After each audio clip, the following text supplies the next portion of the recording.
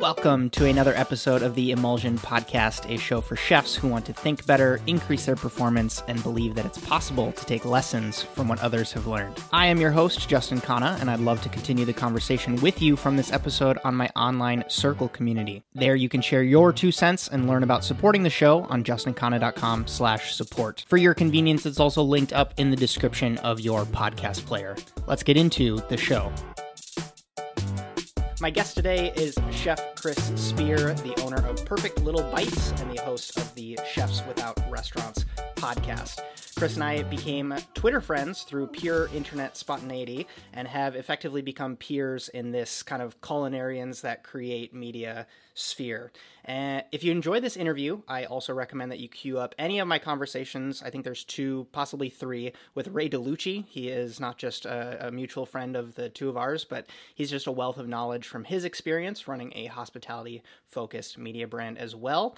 If at any point you would like to pause and check out Chris or any of the specific linkable things that we discussed, please do check out the show notes that are always available on justinkhanna.com/media or in the description of this podcast. Chris, thanks for returning the favor and coming on the show. Yeah, I'm happy to do so. So glad we could get to talk a little bit more. This may or may not turn into a 2.5 hour, fiesta, but we'll see where things go. We had quite the conversation the first time. It just kept going. As kind of a fun place to start, because I'm going to try to make it my only question where I do the thing where the character says the name of the movie in the dialogue. You've talked to a lot of chefs without restaurants. For those of us that grew up in an industry where long-standing, sustainable restaurants were the pinnacle of success for a chef, how do these chefs that you've spoken with end up defining success for themselves? And please use specific examples if any come to mind from what you've perceived. I think, at some point really doing what you want to do on your own terms. I don't think working in a restaurant is often on your own terms. Sometimes even if you own it because you have other investors and you have to kind of appease a number of people. I think it's not really truly until you kind of strike out and do your own thing, like your really own thing, that you're successful. A lot of people seem to be successful. I would say someone like Matthew Jennings, who's on my podcast, someone who has won James Beard Awards, or I think he was nominated for James Beard Awards, has won things like Koshan 555, has a cookbook, had a restaurant in Boston with Acclaim, and then he seemingly walks away from it all to move from Boston to Vermont to live on a farm, and is now, working for a grocery store, like a Healthy Living Market, consulting for them. And from the outside, you kind of think wow, someone who had it all, who kind of walked away. But I think, talking to a guy like him, he wasn't happy. He was physically unhealthy. I think he was mentally unhealthy and just needed to step away from that whole restaurant industry thing. And that's the common theme, I think, of what I'm hearing from people on my podcast. A lot of them are, household names within the chef community, and they're kind of blazing their own path. And many of them did start in the traditional restaurant environment, but have kind of figured out that's not where they want to be. The fascinating thing about that identifier, Chefs Without Restaurants, is that we all start there, right? For the most part, barring someone who may or may not inherit some sort of restaurant empire from their parents or something. But as you gain experience and you build your repertoire and you feel more confident and you grow your network and you identify opportunities, whether it's in a certain city or in a certain type of cuisine, what are you noticing as reasons that people are reconsidering restaurants as an option and thinking that is it a symptom of the times, there's just more viable business opportunities available, or it's people are remixing things in this new way? What are you noticing on that front? I think all of the above. The restaurant industry is tough. It's something I never really wanted to be a part of. When you talk about things like work-life balance, getting, paid what you're worth, if you went to culinary school, how much it cost versus what you are making out of there. And just, kind of all the stuff that comes along with it, the long days, the working every holiday, all that kind of stuff. It's is there a way that I can go and make the food that I want to make, feel fulfilled, still have time with my friends and family, still, maybe have some money or benefits or something, and figuring that out. And it just seems like there's so many more options. And I think a lot of them were around before. I mean, I'm sure there have been research chefs for decades, but it wasn't something people necessarily went to school to get into. I mean, how many years have, companies like flavor companies or spice companies been in existence or things like that? But you weren't presented that as an option. When I went to culinary school, my idea was that I was going to come out and either be an executive chef right away, because that's what I thought, and probably run my own restaurant at some point. And now I think there are definitely, I mean, kids don't even want to do that. They just want to go straight to being like a food content creator or YouTuber, or, I talk to a lot of people who are personal chefs. Like, a lot of them don't have any professional experience. They've never worked in a restaurant at all, never went to culinary school, and are essentially self-taught, and they just want to go cook in people's homes. And, that's fine too. Would it be accurate to say that you could, before, it was either chase the path, in my mind, at least when I was like just starting, the two opportunities that had the most well-defined track record of success to get clout was like get a show on TV or do the restaurant thing. And then there was, like you said, there was all these other options. You could do R&D, you could go grocery, you could go private chef, you can go catering, you can do all these other sorts of things. But now, because of all of these new opportunities, you can get the clout with this other big, massive pile of opportunities. Would you say that that's accurate, and that's part of the reason? Because I think that there's this sense of self-branding, and there's we can talk about ego if you want, but I think that those little internal things can be satisfied now with pursuing all these sorts of other things. And so it's kind of like the path that I laid out first, that get a TV deal or get a restaurant isn't the only way to do it. Yeah, I mean, I think one of the big things I talk a lot about with people is the whole imposter syndrome thing, right? I think a lot of it is just getting over what is a chef, and, to yourself, what does it mean to be a chef? I think so many of us are tied up in our profession. Like, you meet someone and the first thing they say is like, it's like, oh, nice to meet you. What do you do? Right? And then you say, I'm a chef, I'm a photographer, I'm a lawyer. And we really self-identify as our career.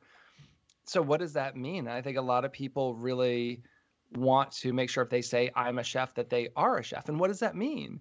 I actually was just on a panel an hour ago with a lot of other culinarians, and the topic was, what is a chef? Like, what does it mean to be a chef? And, I'm someone who went to culinary school for 4 years. I went through the American Culinary Federation. I only got certified at the sous chef level, but I felt like I was a chef. I'd been given the title of executive chef.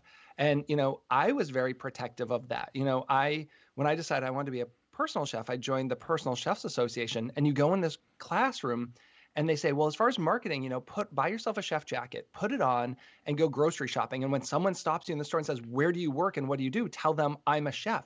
And I was offended. I was kind of like, wow, I paid my dues. I spent $100,000 to go to culinary school. I have the training. And this, woman who's a stay-at-home mom can also call herself a chef. And I think that's, in a sense, gatekeeping, or, whether it's a cognitive bias of like, because this is how I did it to become a chef, then no one else can. And it took me a lot of time to kind of overcome that and say, well, there are a lot of paths. And yes, while I did X, Y, and Z and consider myself a chef, like, maybe other people are allowed to call themselves a chef as well.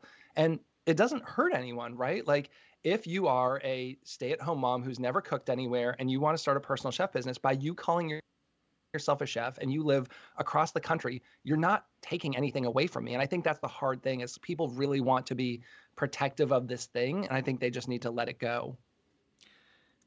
As you think back, and this is me taking advantage of the fact that I have a podcast host with the mics reversed, right? Do any episodes come to mind, or specific takeaways from guests that you've spoken with that you've really taken to heart and either adopted them as a mental model or incorporated them in how you work or how you cook or how you approach conversations, or even maybe made you reconsider what you're doing a little bit differently?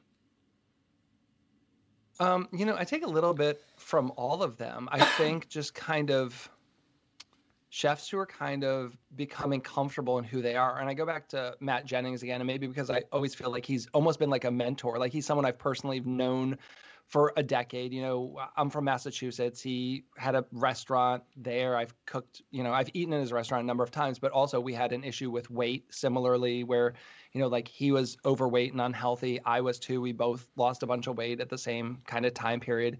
But just like being happy, finding what makes you mentally happy. I think there's a lot in this industry, like you're chasing accolades. Now, I've never worked in restaurants, but you're always chasing something. Like, can I get written up in this magazine or this newspaper? And, you know, if I don't, am I good enough? And I think at some point you just have to say, like, it doesn't matter. Enough is enough.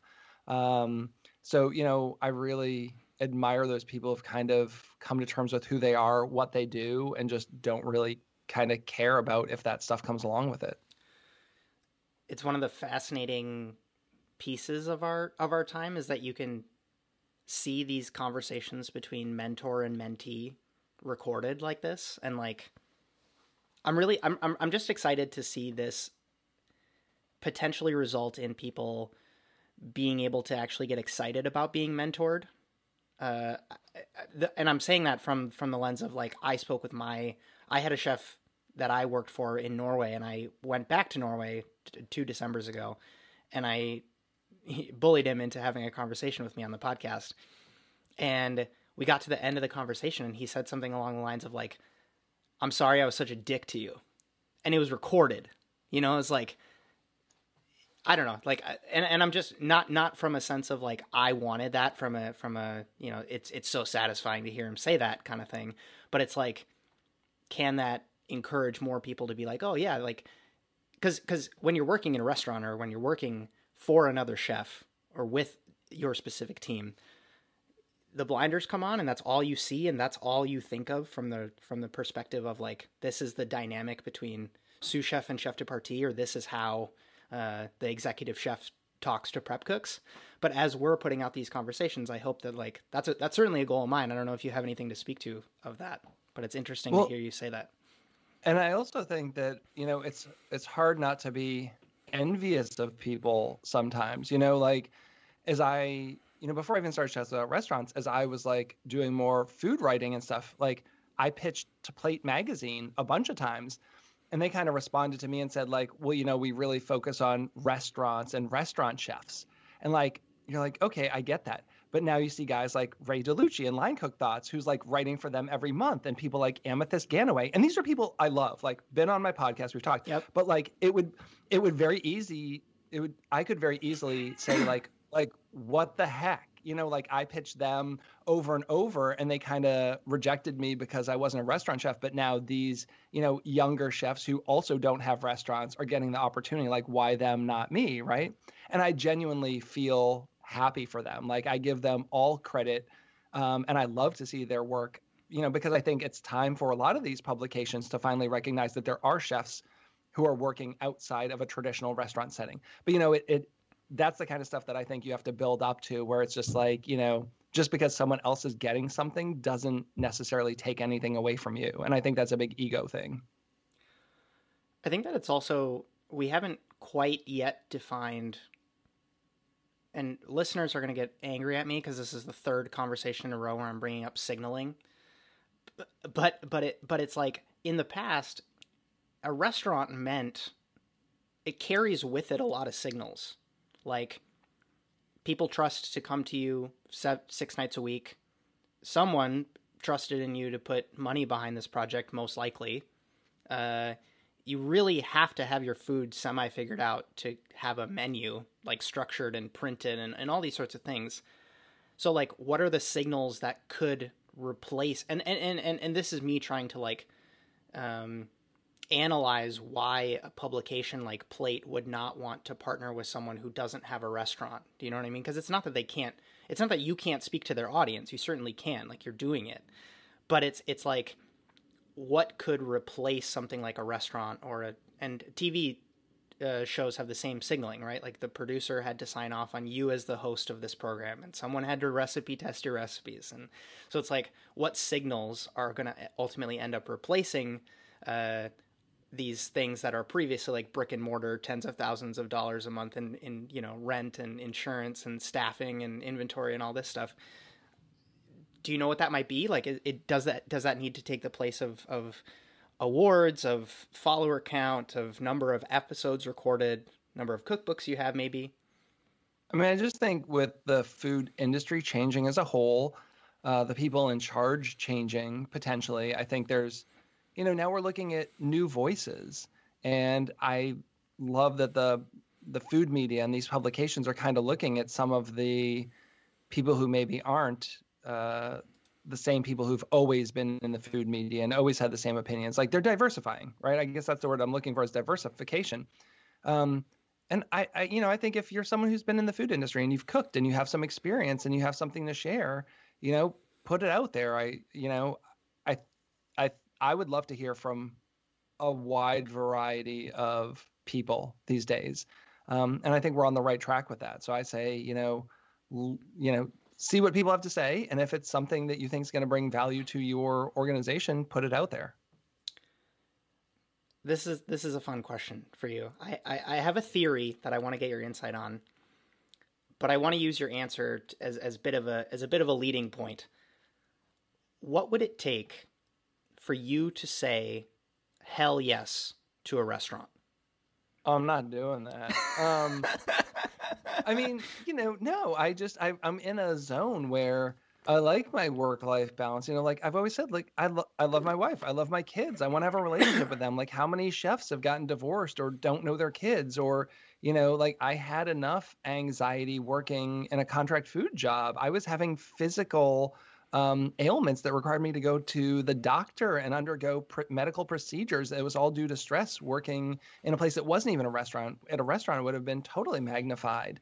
I don't have the money for that. I don't want to bring on investors who then have say in my vision. So, I think if you can't fund it yourself, there's no reason I would ever want a restaurant. That's something that I haven't even thought about since I was like 22 and I'm 44. Great answer. However, as my leading question kind of stated, I was wanting to play off of this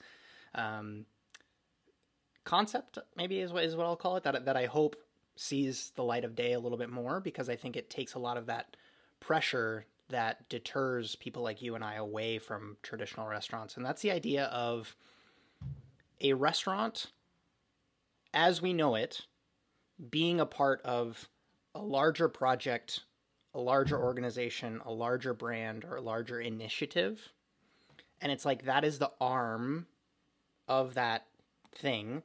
That is the in-person gathering food thing. Because we've seen people, like, the concept of dining together as humans, I don't think is going away. How that works and how that can potentially be supported by, and the example that I share is like the concept that they did on Fifth Avenue in New York, which was like the Tiffany's restaurant. Or there's one that was Massimo partnered with his old college roommate to do the Gucci restaurant, and so it's like this idea that, and it doesn't have to be these, like, it obviously starts with the high-end brands because the resources are there and the brand awareness is there, but what does it look like for State Farm to open a restaurant? Because people like to go there and watch sports games. They're already doing ads on these things anyways to do an in-person representation. You as the chef could then run that State Farm restaurant. The audience is already so baked in. You're not necessarily worried about like having the restaurant part be the profitable engine, because you have this other overarching thing that actually helps sustain the business. I'm fascinated by that, and I'd be curious to hear like where your head goes with concepts like that. So I worked at IKEA. I don't know if we talked about this Yes, we before. did talk about it. Yeah, right? we did. So I worked at the one in Conshohocken, Pennsylvania, which is where the home office is. And we did so much R&D there. And we were actually testing a whole series of like high-end dinners and then dinner events there. Like we were doing like lobster dinners and things with a band. Like once a month we brought a band in and we would clear out the dining room and have like tables along the outskirts. And we did like a formal served dinner and we had a band and people would dance and doing things like that. IKEA's kind of innovative in that idea of they have a restaurant in their furniture store, right? And just kind of, I always loved that kind of thing where we got to play a lot with it at the place I was. I mean, the home office for all of North America was right there at our store. So we got to pilot a lot of things, and that was one of the projects, is creating like, most of the stores, their dinners are $3.99 to $5.99, but can we get away with doing like a $7.99 to $12.99 dinner? And what would that look like? So we were, piloting that. I don't know if they've done that since I left. It's been 15 years now. But I do think that's an interesting thing. It's like, could you have like a formal dining experience inside of an IKEA? And this was while the store was open, so people were around shopping, but you had to make reservations and buy tickets ahead of time, and then come in and have this like really gourmet Swedish dinner. So I think that's something that I have played with a little bit there in that context. Do you think that, and I'm going to use the word when, because I'm so convinced that this is going to happen as, people get more and more excited about in-person experiences.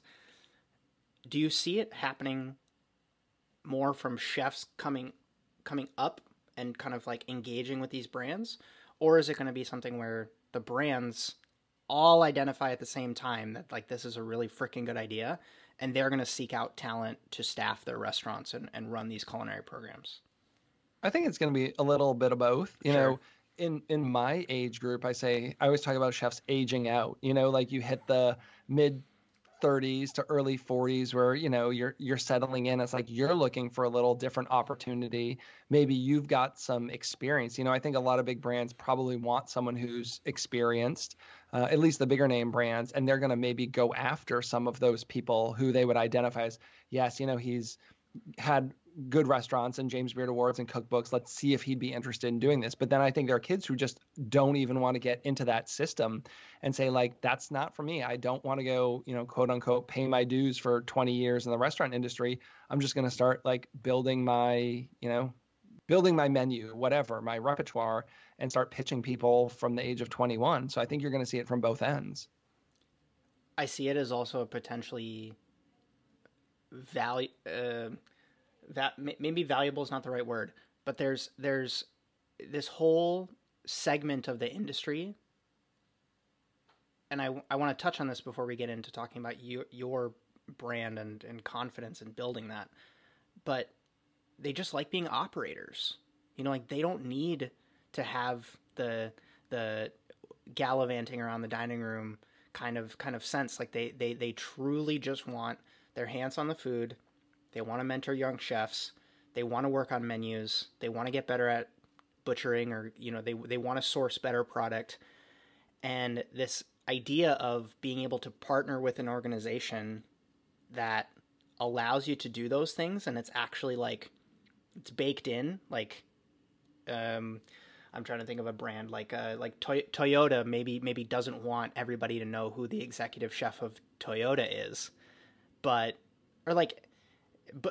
it actually will be this viable option for people to go into these projects where they can sustainably just do what they love, versus this idea of like, you have to be the face of this thing. You have to be on Instagram Live. You have to be all over our website, and you're going to get 6 calls a month asking you to be on the next Food Network challenge kind of thing. Yeah. I mean, I'm not going to name names, but I know a chef really well who was the chef de cuisine for a really well-known chef. And this restaurant's won lots of awards and accolades and is well-known. And after doing that for a number of years, he left it to move somewhere and become the executive chef for like the corporate dining of a bank, and decided to do Monday through Friday, 9 to 5. And he's someone who won awards through Star Chefs and, could have potentially opened his own place based on that resume and just said, I worked for Chef so-and-so for a decade, but decided that he would rather just go the corporate route and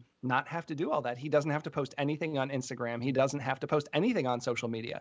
He's getting paid really well, I assume, to do this job where he now gets to spend time with his family on the weekends and nights. But that's the other point that might come with all of this, is that like that's our path out of these horrible stereotypes that we live with on the day to day in the industry of like, so Lexus did this big partnership where they were doing a bunch of like this like rotational kitchen, I'm pretty sure, in New York. I covered it on the podcast months ago, so I'm forgetting the semantics of it. But if Lexus as a brand wants to do a hospitality focused project, and you as the chef can say, they might look at you and say, why is the schedule like this? Like, people are working 65 hours a week. Like, we are contractually obligated to have people work 40 hours a week. Most chefs would say something to the effect of, well, then I need to hire more people, or something in the budget needs to change.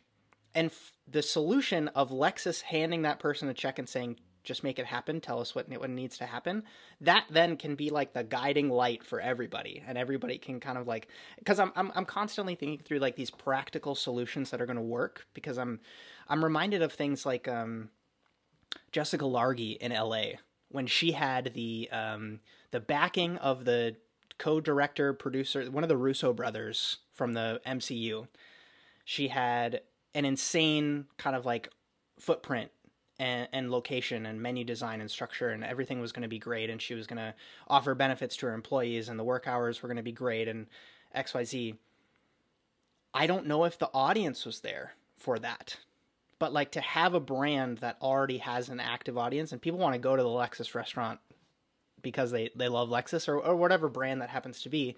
I just think that it can be a really helpful symbiotic relationship. And I thank you for sharing your thoughts on it. I don't know if you have anything else to add.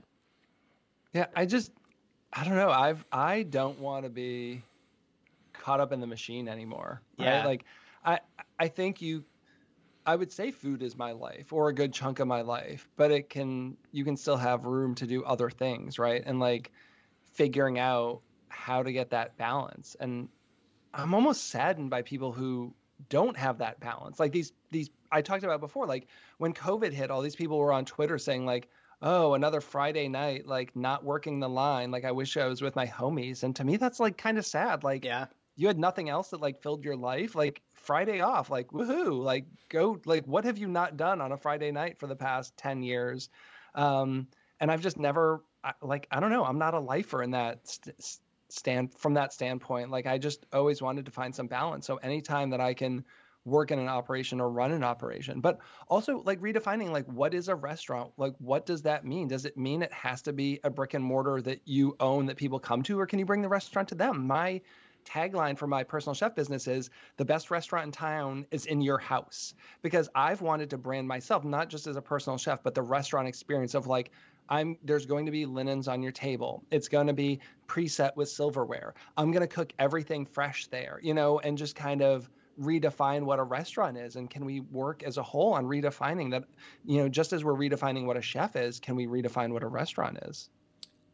And for everybody listening, like, I hope the message that's getting relayed is that because you choose that, it doesn't make you lesser than, right? Like, there's a quote that says, it's from a guy who hosts a podcast called Modern Wisdom, and it's something to the effect of, when your satisfaction that you take from your work is derived from the amount of time that you put towards that work, it ceases to become a good measure kind of for how you're thinking about, like, and that totally maps to these people who, like, the satisfaction they get is not from the feedback that Table 13 said, or it's not from the fact that they got to tell one of their line cooks that they did a really good job today, or it's not from the fact that they got to work with this really cool fish this week.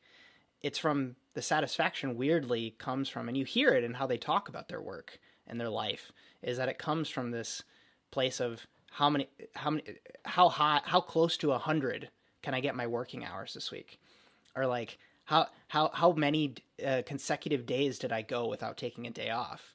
And when that becomes a point of pride and something that you want to use as something that you wear as a badge of honor, I think that I haven't taken a sick really day harmful. in 2 years. Yeah, something like that.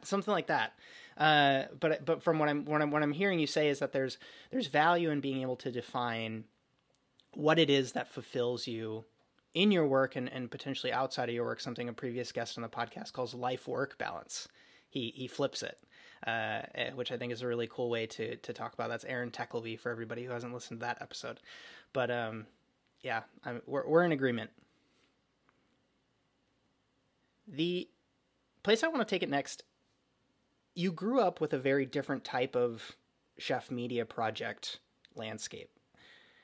And a lot of that, like I mentioned, was based on like technological limitations or this kind of like top-down gatekeepership. It wasn't as easy to kind of like break out or produce your own stuff.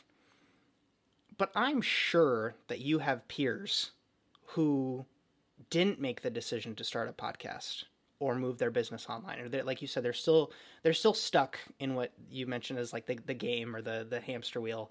I'm curious, what is it about your either personality or background or some other thing in you that caused you to want to do this?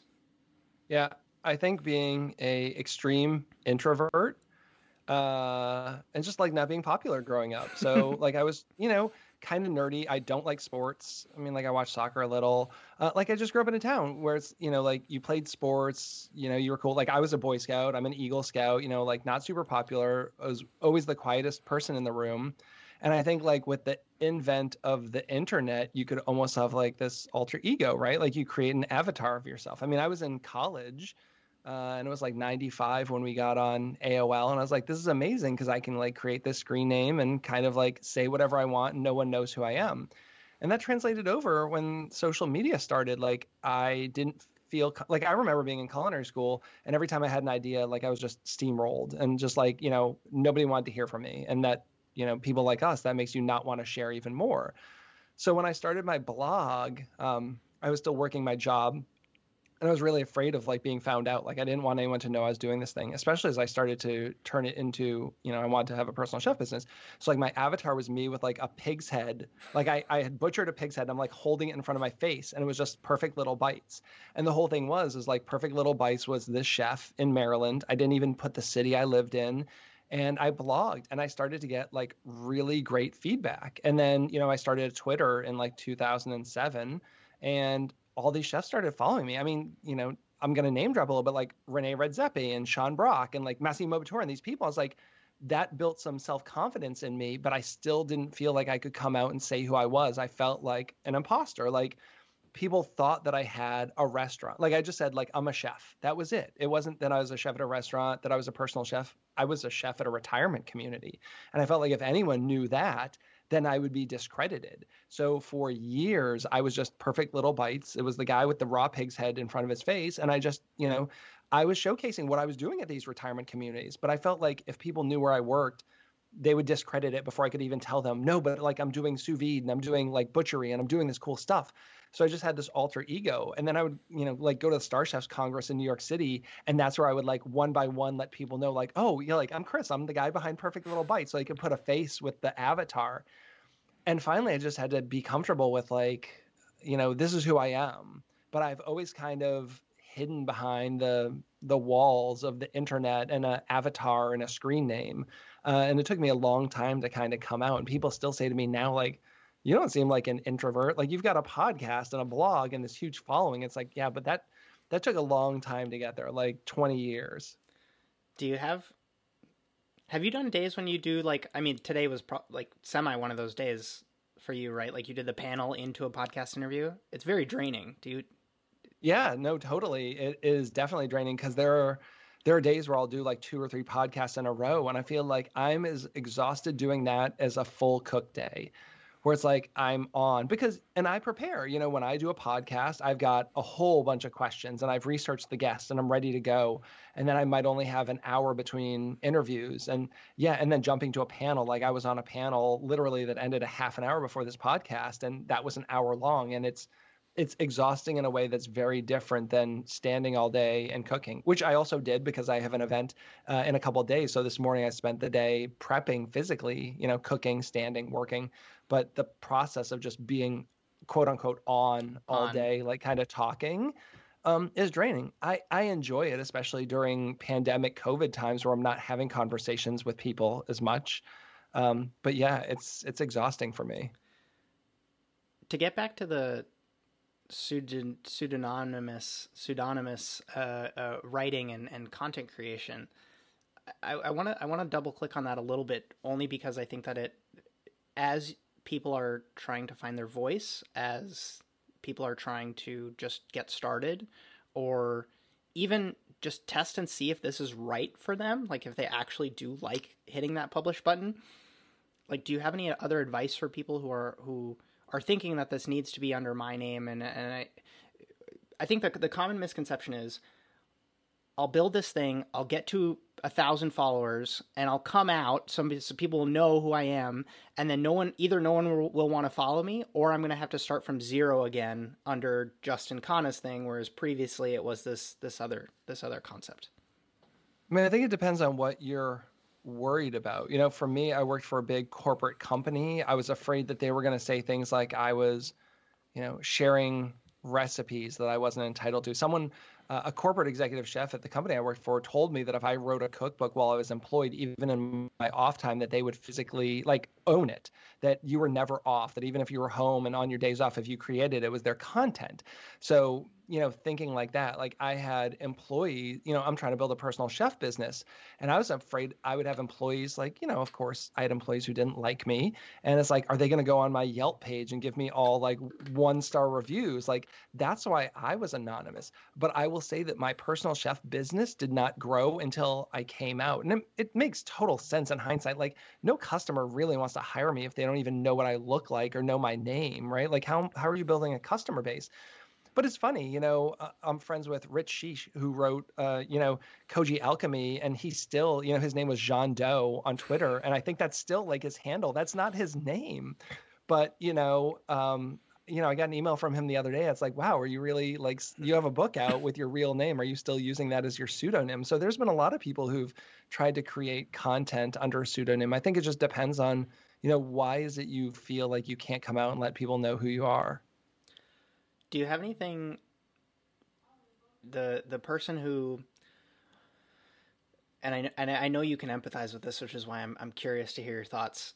I had this, thank goodness the feedback never came through, but I can only imagine the things that were probably said behind my back of people who saw initial YouTube videos that I produced, or, you know, and people might be getting these things said directly to them, or like you said, superiors of yours threatening your job, or, you know, weird backhanded comments in the locker room, or, you know, weird DMs or comments from old coworkers on your videos. Like, is there anything that you have to say to people from where you're at now that you, if you received that kind of, you know, feedback when you were early on, that would have helped things at that time? I mean, get comfortable with criticism, because that's just the internet age we live in. I mean, I remember the very first time anything I had done, I had a recipe that was published on Garden and Guns website, which was huge for me. You know, big fan. I'd never had anything, and I'd done a bourbon cocktail, which I thought was super interesting. And Jed Portman thought was so interesting that he, you know, put online, and they put it on their Facebook page, and the very first comment was like, what a bunch of crap, like, why would you waste good bourbon on a garbage cocktail like that? And you're like, oh, like, you know, really the first thing I ever put out, like, through a major publication, like the very first comment. And it's just like, unfortunately, that's the nature of the internet. But, you know, if you can take constructive criticism, it's like the podcast, you know, looking back, like when I started, I knew nothing about audio engineering. Like, it's not my background. I just put out a show that I thought was going to be fun. And there's someone in my city, and he has a food truck, and he's a friend. And I bumped into him in Costco, and we were just like talking about the podcast. He said, I stopped listening. Like, the audio quality isn't good. I was like, really? He's like, yeah, like I tried listening to it, and I just, like, it hurts my ears. Like, I just don't like it. And, you know, like that, it's true. Like, if I go back and listen to the original podcast, like, I didn't know anything about audio leveling. I didn't do any content editing. It was just like 3 people sitting in a room with microphones, and we recorded, and then we hit publish. Like, so can you really take the constructive criticism, really digest what people are saying, and say, yeah, you know, I think you're right. Like, I totally agree with you. The audio quality was not where it should have been, and that's not something that I loved. But, you know, we started, and please give it a listen now, because I think we've progressed, versus the, like, oh, that's a garbage recipe, you know, like you can kind of, dismiss that. But I think just getting comfortable with all that comes with putting yourself out there, because 99% of the people never publish anything at all. And it's like 1% of people who do. And just like, you have to take everything that comes with that. And it's also may or may not translate to this greater self-awareness that you get through taking feedback overall, right? Like you and I are talking about, like, you get this feedback on this food related item, beverage item that you created. And then there's also like these media projects, and it's almost like, I like that kind of stuff, like the beginner mentality. Like when I started video editing, it was very much so like, it felt like cooking, from the sense of like taking something raw, applying creative energy towards it, and then result, and immediate feedback. Like you watch the clip back and the cut is wrong, so you just kind of change it a little bit. In the same way that you re-season a sauce, it's exactly kind of like, it felt the same to me. And it's almost like, there's this trepidation towards content creation that it has to be that self-talk and feedback that you give to your content work that you would never have given to yourself when you were first starting off in food or bartending or whatever. But for some reason you do it to yourself with content, that I think is just so interesting in the industry. Well, it's because the content's around forever, right? Like if I work in a restaurant or a personal chef dinner, if I go cook for people and I make a dinner and it's not great, like it sucks for them, but like nobody else is going to know, right? But now, like those podcasts, like what do I do with them? I mean, I've released 82 podcast episodes now, like 1 through 10 probably aren't great at all. And it's like, do I leave them? Do I delete them? Like, do you want to leave them out there so people can see the evolution? Can they still pick up some nuggets of wisdom because I had an amazing guest and I was just bad? Like, now that I know how to edit, should I go re-edit them? Whereas like with food, it's one and done. Like a dish is either good or bad and you put it out, it's consumed and it's done, and then you can move on with your day. So I think with the content, whether it's, audio, video, photos, you have more options to delete, edit it, or whatever you're going to do. And I think that's the difference. Perfect segue into my next kind of overarching theme. I want to talk about scale. And I'm using that as the umbrella by which I want to host this part of the conversation.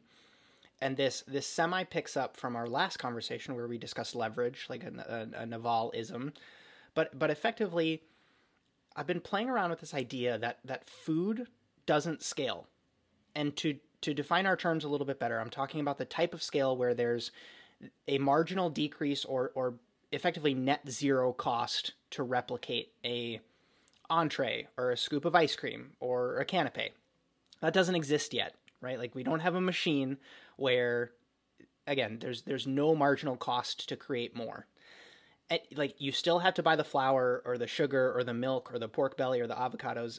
And yes, I think we get caught up with this idea that wholesale pricing or getting a case discount or whatever is scale.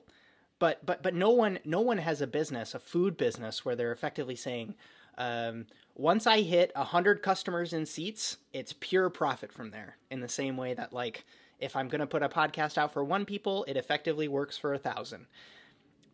The food cost is the same every single time someone orders their burrito bowl, for example. And so in my mind, what scales might be the systems, most often exemplified in food businesses like franchises, for example. Would you agree that food doesn't scale? And I have a follow-up question, but I hate when interviewers ask 2 questions in one. So would you agree that food doesn't scale? Yeah. I mean, there's some economy of scale with like size of parties. Like I talk about, like I do dinners for 2 to 20. And if I go out and do a dinner for 2 and I charge $100 a head, that's $200. I would rather do a dinner for 10 and make 1,000, and it's not that much more expensive. Like I get a better profit because it's the time, right? Because the time is essentially the same. Like it doesn't take much more time to cook for 10 than it does for 2. And especially if it's one day, like I go out and do one dinner. But yeah, obviously, if you're buying ribeye steak, if I have 2 people, it costs X. And if I have 10 people, well, I still have to buy 8 more portions of ribeye. I might save on the fact that like the time where I could do more events, like I could do more days of events. I'd rather do 1 day of 10-person parties than, 5 days of 2-person parties. So yes, I agree. Whereas with the podcast, I put the podcast out and whether 1 person or 1,000 people listens to it, it's the same. It costs me the same time, the same processing, editing fees and everything. So yes. So you semi-touched on it, but how do you think about and you can approach this from how you divvy up your time versus what you like to prioritize versus what you see as kind of like the end goal for like in my ideal work day or my ideal work week, I, Chris, would like to be working on these sorts of projects. How do you think about doing work that scales versus work that doesn't scale? Because there's value in both, in my opinion, but I'd be curious to hear. Yeah, that's been a big one for me, especially during the past year. I've really started thinking about like, do I even really want to be cooking professionally that much anymore? Like how valuable to me and to the world is my content creation? I find that I've really gone deep into the podcasting thing and the Chefs Without Restaurants community and almost put the personal chef thing on the back burner almost to a fault. I mean, there's been times where like I've just like blipped out, like someone sent me a request for dinner and I didn't get back to them in a timely manner. And like I lost the gig just because my head was somewhere else. Like, I was unemployed for 11 weeks. So I really was like, well, what am I going to do? And while there was no personal chef business, I really went deep into the podcasting. And I just found that I loved it so much. And I really buried myself in the work of like, how do I make a better quality show? How do I interview better? How do I, make the audio quality sound better? And now I'm just thinking like, I would almost rather, like, could I work one day a week and make like $1,000 on a Saturday night and have 6 days where I'm just doing something else? Because I know that I can't scale the personal chef business the way that I would want to. I mean, I could hire chefs and send them out, but that's never what I've wanted to do. Like, that's why I got out of the restaurant business. I don't want to be a manager anymore. I don't want to send 5 chefs out on the same Saturday night and be managing menus. That's not fun for me. I cook because I love it. But now I found that I also like being I don't want to call myself a storyteller. It's more the facilitator of storytelling, right? Like I'm getting these great guests on my show and helping them tell their story and sharing it with the world. And if I could financially support myself doing that, I kind of feel like that's what I would want to do. And then maybe just go do one event a week just to keep my hands in the cooking. Or, if part of Chefs Without Restaurants is me getting paid via a Patreon or some kind of thing where I could just create recipes at home, like maybe I don't even have to go out and cook for customers anymore. If I could be in my kitchen at home, create dishes, photograph them, share the recipes and get paid for that, like I think that's something I'd be comfortable with. Well, the first time you do it, and when I say it, meaning do something that truly scales, like you do something, and whether 5 people sign up or 100 people sign up, it's the same output from you. It feels like a glitch in the matrix, man. Like the first time you make money online versus what Naval calls trading your time for money. It's honestly like, how can you ever unsee that? Like, how can you ever you're constantly comparing what you do at this trading time for money thing versus this other thing, which is, the Jack Butcherism of like build once, sell twice is what he talks about.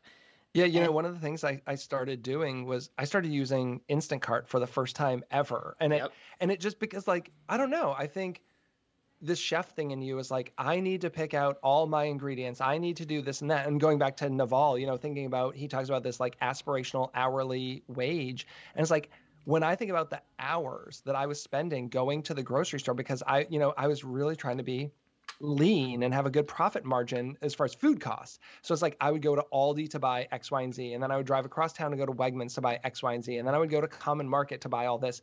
But I was spending like 5 or 6 hours grocery shopping. Like, what is that time worth?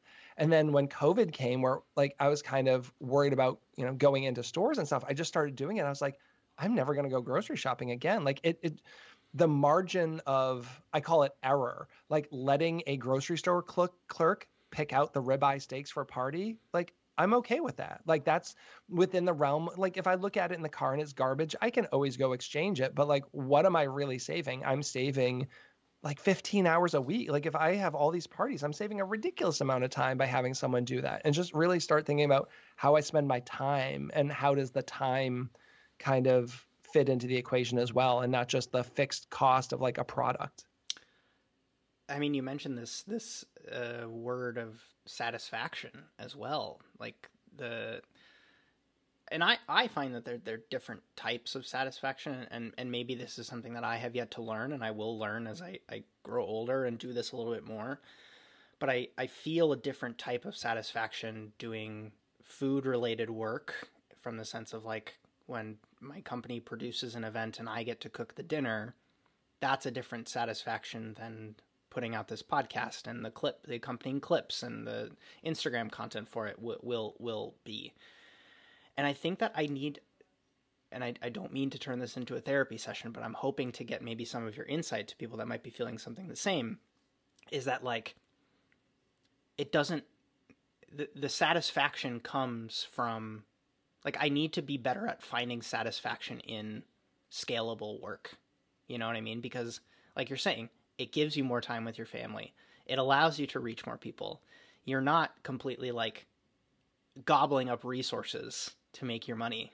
And you're doing good, like you're doing good things. It's not like I'm like scaling my install malware on old people's computer business. You know what I mean? Like I'm doing good stuff. So yeah, I don't know. Like how can I get better at that? Like finding the satisfaction in that.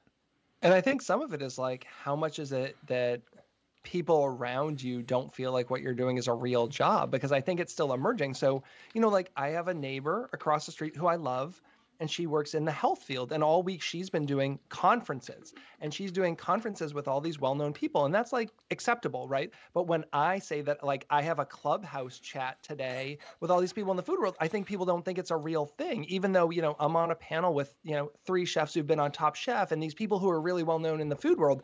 People look at that and say like, oh, that's not like a real thing. You know, he's talking on a Clubhouse panel where like I'm sitting doing this like infectious disease conference or something. You know, my in-laws live with me and they're from a very different generation. I still don't think they understand what I do. When I say my work today is like I'm locking myself in the office from, you know, 5 to 8 o'clock because I have, you know, a Clubhouse chat and then a podcast. Like, but that's brand building and, you know, leveraging this thing. And I think you have to be comfortable just saying like, this is what I do. People might not understand it. And I still have challenges with that. Like neighbors, when it's like, oh, I got to go, I have a podcast. I don't think they understand that that's work because they don't understand how you can make money from that. They don't understand how that's a job. And like being comfortable with like, yeah, your neighbors might think that you're like a bum or something, you know, and that's really hard.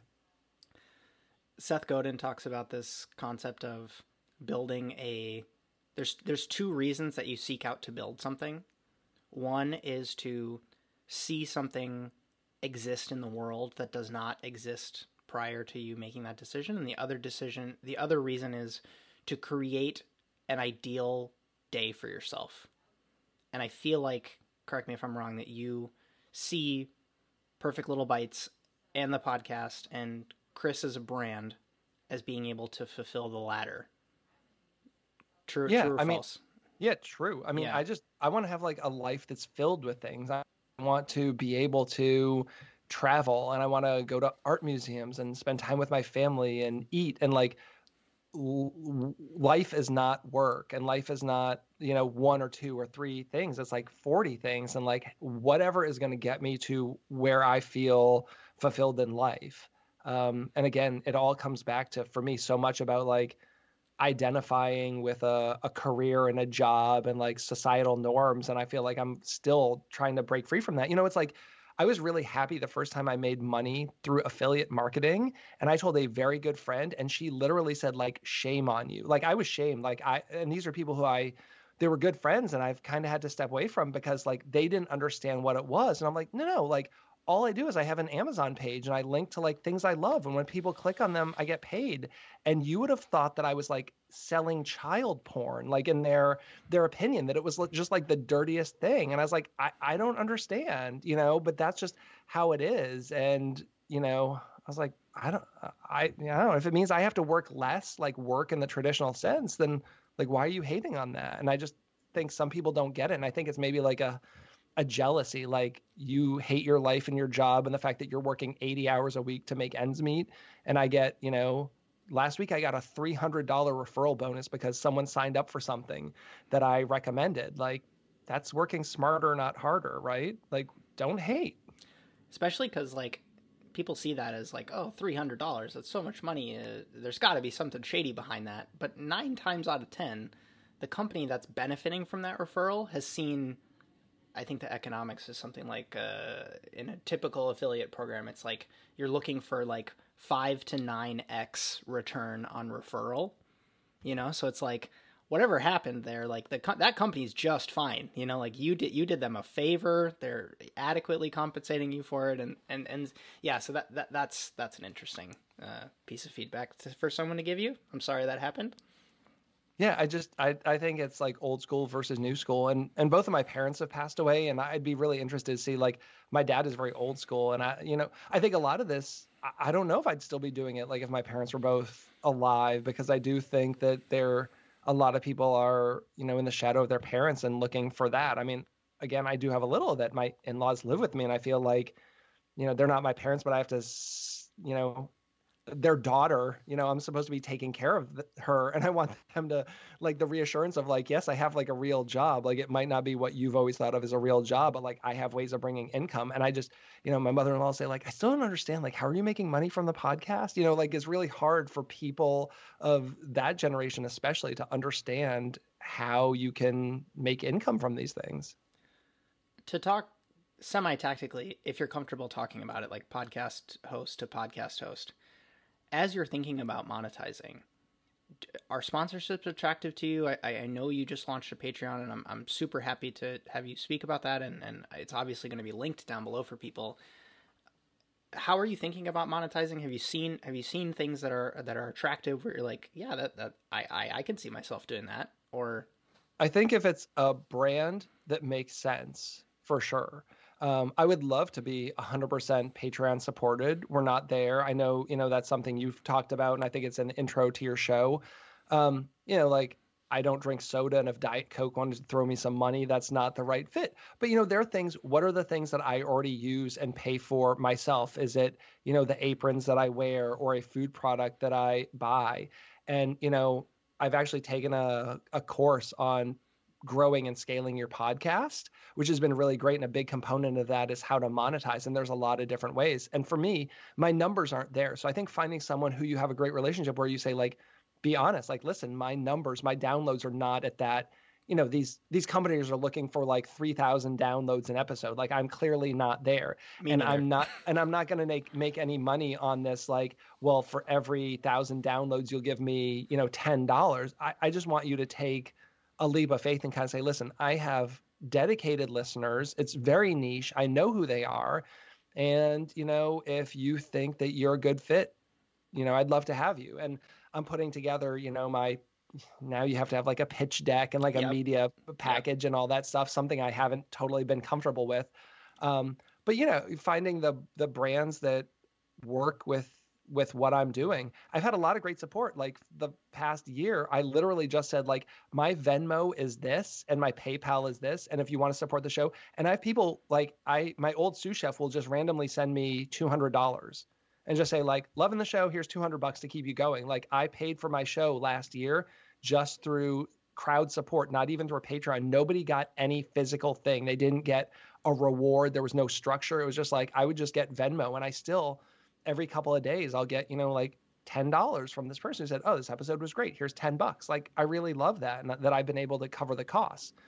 The challenge is that's not like a profit. I mean, talking numbers, I was a chef making like $70,000 a year, and I left to start my own business, like, and I'm making money as a personal chef, but I'm not, I would love to not only cover the costs of my show, but make some money to live on. And I don't know when that's going to come, but I think nothing good really comes overnight. I mean, I've been doing the podcast for 16 months now, and that's very early. I mean, I've talked to a lot of people who have successfully monetized, and they're telling me that I'm ahead based on where they were at the same time frame. So I'm optimistic about that. That's awesome. I think my audience of hungry learners would hate if I didn't ask you what course you took, just so that you can if people want to explore that, they can know. Yeah, absolutely. It's called Grow the Show. Kevin Schmidlin. So he has a podcast called Grow the Show. So he's someone who had a podcast called Philly Who, which he's a Philadelphian and he wanted to interview people from Philly. And, you know, it really resonated with me. His story was, you know, much like many of ours. You build and grow this thing and then you get to a plateau and like you're not getting any more listeners. And he just like reached out to me. It was no pressure. He sent an email and said, hey, you know, I've seen that you have a podcast. I have a podcast about building and growing your podcast. If you're interested, give a listen. I just released 3 episodes and I listened to it and it really connected with me as far as like, there's so many podcasting courses and a lot of them, you know, I'm like, I don't know, that doesn't sound like my thing, but I was like, oh, those are my exact problems. And then we talked about it and he said, well, I've got this course, you know, and I signed up for the course and it's a program of like how to build and grow a following. And it's a, you know, at your own pace. So there's like 20 modules. They're all video recorded. There's resources that come along with it. We have 2 calls a week that we're on. And, you know, now he's on Clubhouse and hosting shows a couple times a week. There's a great public Facebook group called Grow the Show, and anyone can join that group. And then for the people who are members, we have one called Grow the Show Inner Circle. But just like realistic. And he is giving away so much of that stuff for free. You know, he talks about watering hole engagement and targeted daily engagement is the core of his program, where it's like, who are your target listeners and go to those places. So like join 30 Facebook groups and engage with people, and don't go and be like, hey, I've got the Chefs Without Restaurants podcast. Like I'm going in personal chef groups and just giving my advice as a personal chef, and then make sure your Facebook profile is optimized. So when people click on and see who you are, they know that you have a podcast, and do that over and over, and creating like Excel spreadsheets where it's like, who are your top 100 guests? And every day engage with like 10 of the people who you want on your show. And then who are 50 people in media who you think, you know, you want to be in their publication, and engage with them, you know, 10 or 15 of them, and spend an hour a day, just an hour a day of engaging with people who are in your top 100, people who are in the media, and people in these watering holes, and your show is going to grow. And just continuously doing that. And, you know, he teaches you other things like how to optimize your link tree or how to optimize your Facebook, you know, header and things like that. But it's really based on just engaging with who your core audience is, who your potential advertisers are, and doing that. And it's a great course. And, you know, for the amount of money I spent on that, I think it's well worth it. I mean, I think any time you want to build and grow a business, you have to spend money somewhere. And this was a good place. Well, especially if it gives you that, like, I'm just such a big fan of like the person 1 or 2 rungs above you on the ladder, reaching their hands down and helping you. Like that's so valuable, because it's like, it feels so practical. Like the advice, especially as the information changes so fast in sectors like this, like just media production being internet content stuff. Yeah, huge fan. So thank you for sharing that. The important piece that struck me the first time I heard it, and I don't know if you have been thinking about similar numbers, is this idea of I'm going to botch the stat, but I'm going to say a stat, and I think it might resonate. It's something like, if you have more than 10,000 downloads per episode, you're in the top like 3% of podcasters. Which is insane, because you're used to like seeing 150,000 followers on Instagram, and it's like, that's where I need to get to per episode. And it's really like, you don't need to have that much, like the podcasting space is one, it's still so new, like it's evident by the deals that you see floating around in the big space. But 2, it's like, to your point, it's such a niche targeted audience. It's literally like this relationship, this one-on-one connection you have with the host and the show. So like I released a podcast episode yesterday. Yesterday I got 158 downloads of that, which I don't think is a lot, but it put me at number 118 on iTunes in the food and beverage. Like that's nuts. That's not that, you know, that's not that much. You know, I can consistently say that I'm a top 100 iTunes podcaster in the food and beverage is pretty oversaturated. I mean, there's a lot in the food and beverage category, and to see yourself like right below like Cooking Issues or something that I think is like a really well-known, I think, you know, like Andrew Talks to Chefs was like maybe 8 above me yesterday. It's like, that was only with like 158 downloads yesterday. And there's days that I'll get like 300 downloads on an episode. It doesn't take that much in the grand scheme of things. I mean, I know people who say like, oh, I got, 12 downloads yesterday. And that's a reality for a lot of people with podcasts. but you don't have to have this crazy number, 50,000 downloads to be in the top.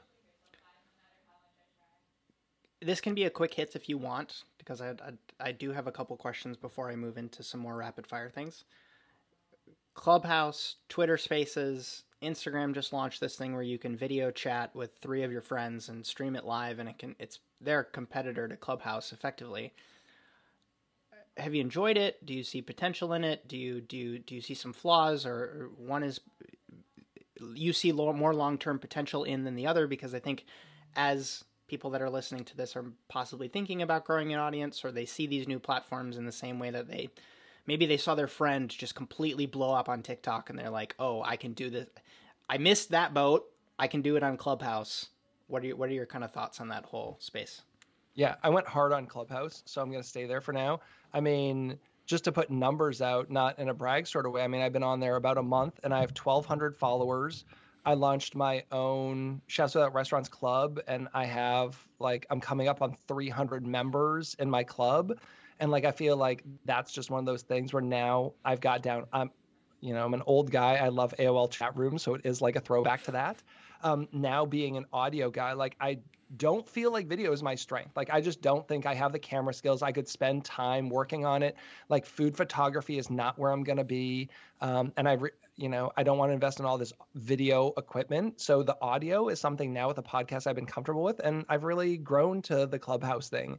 So I went hard, really early on. I was staying up till 2 a.m. in rooms and just, kind of sharing what I knew and engaging with people. And now I look, there's really well-known chefs, and you do feel kind of good, even though you shouldn't get caught up in the numbers. Damn, does that Michelin star chef, Jose Andreas followed me. I woke up one Saturday morning and he had followed me, and he had 128 followers and I had 700 at the time. I was like, this is amazing. And then we were in a chat room together. But just, I feel like it's somewhere where I got on pretty early and was able to scale pretty quickly. And I think it will, as all these things come out and our attention is divided, I think people are going to pick where they want to spend their time. But at least I was able to grow and scale fast. And I found that so many people then followed me on Instagram because of that. And then they found the podcast. I mean, for a couple of weeks, I've been the #1 food podcast in Nigeria, the number one. Nuts. And that comes down to I connected with a lot of Nigerian chefs through Clubhouse. And I can directly see a correlation. Now, when I look at the stats of where I'm charting, it's way more global. And that's because on Clubhouse, there's been a much bigger global community that I've been engaging with. And I look and say, every week when I release an episode, I'm charting in the top 200s of a dozen countries.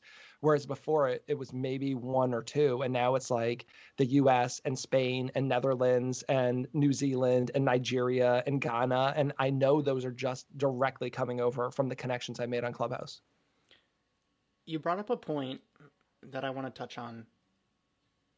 And this might not be brief. We might go for another hour on this because it's a really big, and it's a thread that I'm noticing throughout the last 2 conversations that we've had with you. And it's something that I think it's tossed around a lot. I think a lot of gurus kind of talk about it as this thing that is the pinnacle. And I notice this self-awareness in you, which is you bring it up in so many of these things as you're talking about how you want to structure your food life, maybe I'm not the video guy, maybe it helps guide your decision making. And I'm really, really a huge fan of people getting better at decision making. How do you cultivate that as someone who is potentially feeling like they are a ship in a storm, whatever that analogy is? They're just they're just guided around wherever the winds take them. You've really seemed to have found your footing. How can people do that? It's the Gary V, right? It's correct. The self-awareness, but moving fast. There's things that I'm really interested in, and it's where do I want to spend my time? Knowing that my photography, I think it's feeling like you're already behind the ball of so many people and realizing you maybe don't have the skill set. I look at food photographers who are just amazing. It's I don't understand ISO and aperture and camera settings. I don't have the backdrops for that. I don't have the light. How long is it going to take me to teach myself photography and then purchase the equipment and do that to even be a fraction of where they are. Like, I'm not even gonna make any dent in that space. So like, what and it's am being I okay. doing well? It's and being okay with that. It's being okay with that. And just saying that, like, I'm not gonna have this Instagram that is very cultivated look of like a food blogger. Like, that's just not gonna be my thing. Like, I'll put out photos of my food, but I'm not going to get 10,000 followers at Perfect Little Bites because of the pictures of the food I put out. Like, it is what it is, and being comfortable with it. But what am I really good at, and going deep into that. And then because I'm good at it, or I'm really interested in it, I can move so much faster. Because correct me if I'm wrong, and it's going to be so hilarious if this has already happened, but like, you could be hosting a Clubhouse room or someone is looking for a photographer for their cookbook. You happen to connect the two, and that photographer reaches out to you and says, hey, if you need any photography stuff, like this is a huge deal for me. Thank you so much. I'd love to like repay you in some way, shape, or form. And then you're like, I got a talented photographer for my food now, you know? Like, well, I think being, I want to be a connector or a super connector. And I think that's one of the things is, like, I love community is what it comes down to, right? Like, that's what Chefs Without Restaurants is all about. I built the community that I didn't see existing either in a physical space where I lived or really online, where it was just like having the camaraderie and helping people because you liked helping people and wanted to see them grow. So anytime, it takes work. Like, people will reach out to me and say, I'm looking for someone to do meal prep in DC. Like, that's not my thing. And I could easily say, sorry, that's not my thing. But I say, sorry, that's not my thing. If you want to fill out this questionnaire and send it back to me, I will connect you with people who can do that for you. And then I do, and I expect nothing in return. I don't say to people like, well, for a 10% fee or a $20 fee, like, I just do it. And that's how I've kind of wanted to live my life, is just like helping people. And I do believe in that karma, or whatever you want to call it, that will come around, and the long tail of these connections. It's like with the podcast. People say, wow, you just started and you have all these big names. It's like, yeah, but I became friends with them like on Twitter in 2007. Like, it's very long. Like, before there was even an idea of like Michael Twitty and I have been talking for a decade on Twitter, right? Like, but it's all of a sudden an overnight success. Yeah. So I can go in for the ask and say, do you want to come on my podcast? Because it seems like we know each other, and that was just because I was genuinely interested in him and what he was doing, and became, internet friends. And it paid off in the respect of, now the ask is easy because I built all these relationships. So I can just, in my podcasting class, I talk about, well, I'm going through my Dream 100 really quickly. And everyone's surprised. It's like, but these are people, like, I hate to say leveraging the relationships I built, but they're people who I've reached out to over the course of 10 years who I feel like I've become friends with. And now I can say, hey, do you want to come on my podcast? It's not like I'm reaching out to a complete stranger when I do it. And it's so much easier. A thing I'll add that I think I'm noticing that you do really well that might help people in their process of gaining more self-awareness is, it's like when you're starting, you haven't done enough to have enough data. Like, you haven't garnered enough information to know, I like this, I'm good at this, this makes people happy. I don't really shine when I do that kind of stuff. But you seem to, and I hope that people can take away from this idea of like looking backwards at things that you've done and identifying, like, so many people are just like, on to the next job, on to the next restaurant, on to the next city, on to the next relationship maybe.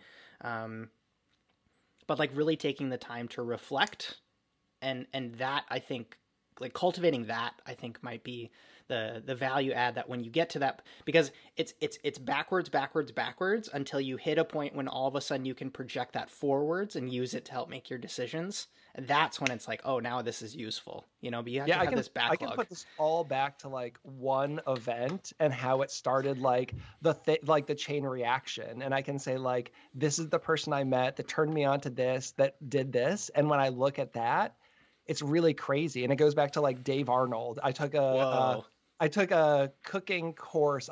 Him and Nils Noren did a class at FCI.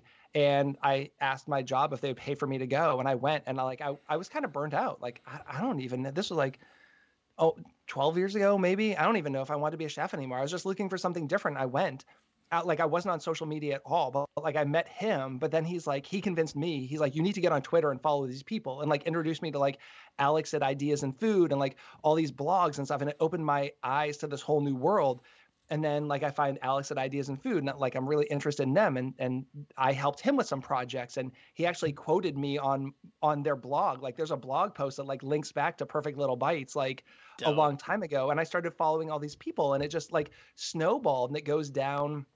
I could go down this rabbit hole of like, then I met people through Star Chefs, and then like that allowed me to like write for Star Chefs, which, allowed me to do all these other things. And it just kind of goes back to like this one moment that kind of like opened my eyes. And it would be, again, really easy to say like, it just happened, but it didn't just happen. It was like being very aware kind of in the moment and just kind of pulling on the string and just, following that along. Our segment we did as the conversation that you hosted on private chef work, people seem to like it. People seem to enjoy it. So I'd be curious, just if you wouldn't mind riffing with me a little bit on a little bit more of that, and if there's any more kind of like, and you can go either direction, like general thought processes and kind of like overarching big decisions you can make as you're thinking about private chef stuff, or little tactical, like this is how I write my emails kind of, or how I set up my tools bag to be in someone's home, kind of advice for people who are wanting to get more private chef work, or they've just started private chef work and they're feeling a little bit like out of their element. Yeah, for me, and it's still something I struggle with, is I would say like knowing what you're good at, knowing what you can execute, and knowing when to say when. Like I have a customer this weekend, and maybe it's because I'm cooking in an Airbnb I've been at before, but like I proposed a menu. She's like, well, we'd really like to have like, say, a risotto and scallops.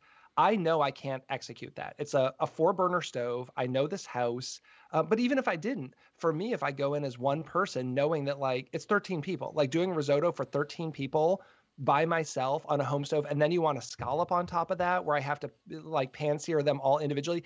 And by the way, 3 minutes later, you want your entree and 2 sides. Like, and I think a lot of people bite off more than they can chew. And I think knowing how to have that conversation, say like, the reality is like, I'm there cooking by myself. It's a home 4-burner stove. I know you go to restaurants and you have risotto and scallops, but like you have to realize it's not really something that's executable in like a home kitchen environment. I've had customers say like, oh, we would love oysters. And knowing that like, I'm not an oyster guy. I don't like to eat them. I am really terrible at shucking them. Like I can muddle my way through for like a 2 to 4 top. But if I have 10 people, like just saying like, that's not something I'm comfortable doing. And I think a lot of us as personal chefs, we want to say we can do everything. And knowing that like you can't be a master of all cuisines and techniques and everything, and it doesn't do you or your customer any good to bullshit them and say like, sure, I'll come and do like an oyster bar for a dozen people, and yeah, like let's do scallops and risotto right before you have your next 2 courses, and just being comfortable with like explaining to your customer. And I think they'll respect you for that and understand that. Huge pro tip that you started that story with. Airbnbs as venues is dopeness. I don't know if that's my moneymaker. That's nice. My moneymaker. Like I tell all the people, like that's what has kept me in business. And so you do that seeking out, and you send them a link of like, here's the Airbnb, it's available, here's the price, you guys need to book it, kind of thing? So what happened is it really started with me putting it together when customers started finding me. So customers would just book an Airbnb, and then they would do the work of like searching for a chef. And I would go out to this place. I'm like, oh, you don't live here? It's an Airbnb. Can I get the info? So I'm there and I'm taking tons of photos. So making sure that like, then I'm posting photos of the dinner on Instagram and tagging the Airbnb, and then following up with a DM or an email and saying like, I don't know if you know anything about me or that I was at your house, but I was there this weekend. I cooked for this party. I'm sure you could follow up with them. And they would say I was great, but like, I would love to be a referral. And, when someone books your house, can you, say if you need a chef, contact Chris. And then, so like to take that one step further, like, could you put my information on your website? Because, a lot of times an Airbnb owner will say, well, send me some cards. I'll put them in the house. Well, like, that doesn't work. Like when people get into the house, like they're not going to book me. They need that ahead of time. And I try and go at it from the extent of saying like, I think this is a value add that would help sell your place, because me, like my wife and I are foodies. And if we're looking to get away for the weekend and we look at your house, but you're in the middle of nowhere, I'm going to say to my wife, like, where are we going to be eating? Like, I would love to come to their website and see like, oh, they also have a chef like who they would recommend, and here's his website. So really being proactive in that that approach and just kind of reaching out to them and kind of doing like cold calling. Again, something not comfortable with, just sending a random DM or email and saying like, I know you don't know anything about me, but here's kind of my resume. Look at my, reviews. And I would love if when people, booked your place, you sent them my info. And that has just been, it keeps the money coming in. All these people just say, yeah, I'm staying at Mortgage Hall in Middleburg. And they said, call Chris. And the benefit of having the Chefs Without Restaurants network is that it's also a gig sharing platform. So even though I am not going to do the wedding for 100 people, if you're staying at that venue, I can connect you with someone who can. So I really wanted to be the guy who could find a chef for whatever size event you're having in the DMV area. And, is there a way to scale that and take that nationally? If I'm not in Seattle, could I still somehow partner with Airbnbs in Seattle and connect them with you or something, and that's something I'm looking at. That's the type of use of the word hustle that I actually really kind of like. That's dope, and I think that it's kind of gotten bastardized to this, you need to work 90 hours a week and just grind yourself in the ground and whatever. But like you pursuing opportunities like that. So there's a venue here in Seattle where I did the same thing, similar, not the same thing. It was, I wanted to host a pop-up. It was on a night when the restaurants that I had normally been working with they had service. Like it was a Friday or Saturday night.